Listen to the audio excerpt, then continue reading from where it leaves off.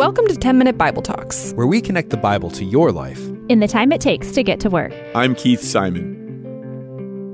Politics makes strange bedfellows. You just never know who you're going to end up working with.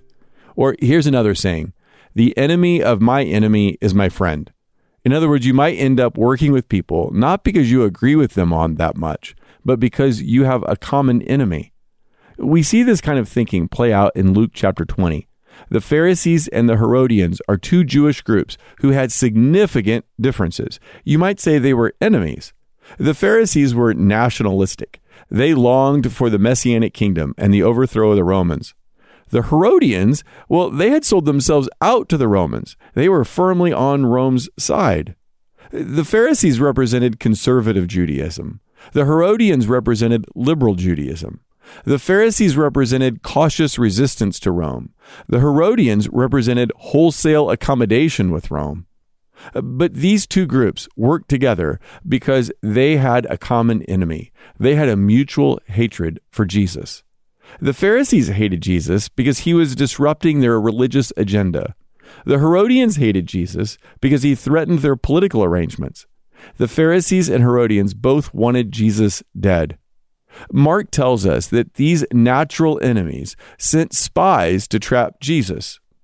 Here's what happened next in Luke chapter 20, verse 20. Keeping a close watch on him, they sent spies who pretended to be sincere. They hoped to catch Jesus in something he said so they might hand him over to the power and authority of the governor. So the spies questioned him. "Teacher, we know that you speak and teach what is right, and that you do not show partiality, but teach the way of God in accordance with the truth."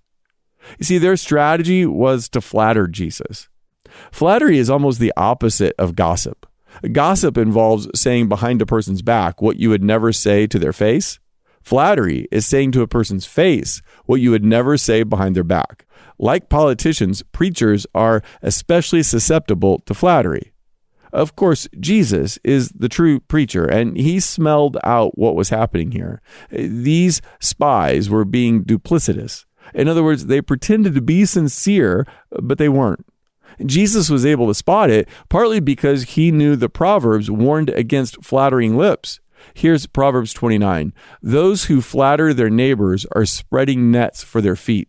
See, that's exactly what the Pharisees and Herodians are doing through their spies. They're trying to set a trap for Jesus. So finally, after all the flattery is done, they get to their question, and they ask him this in verse 22. "Is it right for us to pay taxes to Caesar or not?" Now, they thought they'd tricked Jesus. They thought they'd put him in a position that no matter what way he answered, he would lose. Taxes were a very explosive issue back then, just like they are now. So if Jesus says, "No, you shouldn't pay your taxes to Caesar," then the Herodians are going to run to Caesar and say, "Look, you should arrest Jesus for insurrection against the state." But if Jesus says, "Yes, you should pay your taxes to Caesar," then both groups hoped that the people who suffered under oppressive taxes would turn on Jesus. So they were confident that they had him, and they could see no way that Jesus could escape from this perfect dilemma. Verse 23, Jesus saw through their duplicity and said to them, "Show me a denarius." The denarius was a small silver coin. On one side, there was a picture of Caesar and an abbreviated inscription. It said, "Tiberius Caesar, son of the divine Augustus." The denarius was the amount that had to be paid to Rome as taxes. Your taxes could only be paid with that coin bearing Caesar's image and inscription. Verse 24, Jesus asked them a question. "Whose image and inscription are on it?" "Caesar's," they replied. He said to them, "Then give back to Caesar what is Caesar's, and to God what is God's."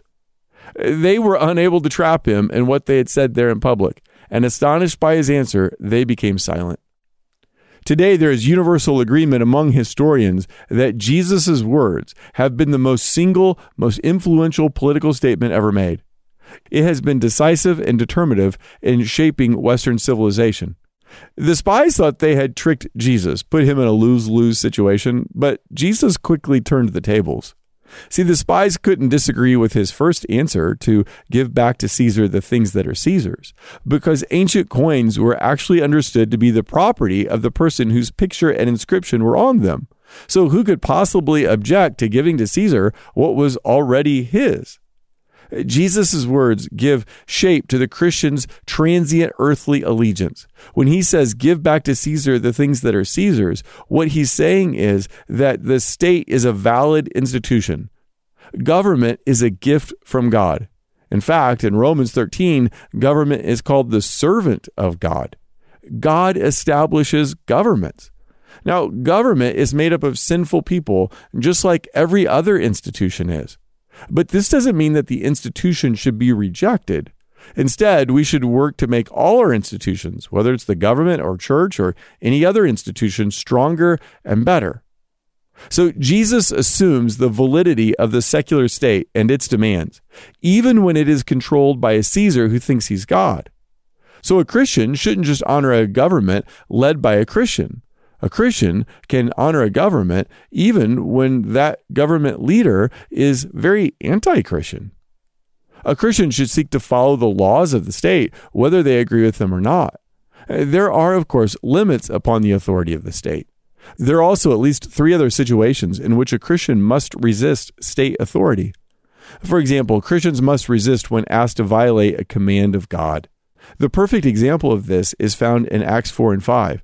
The authorities arrest the disciples for preaching, and then they call them in before the Sanhedrin, the Jewish governing body, and order them not to teach in the name of Jesus.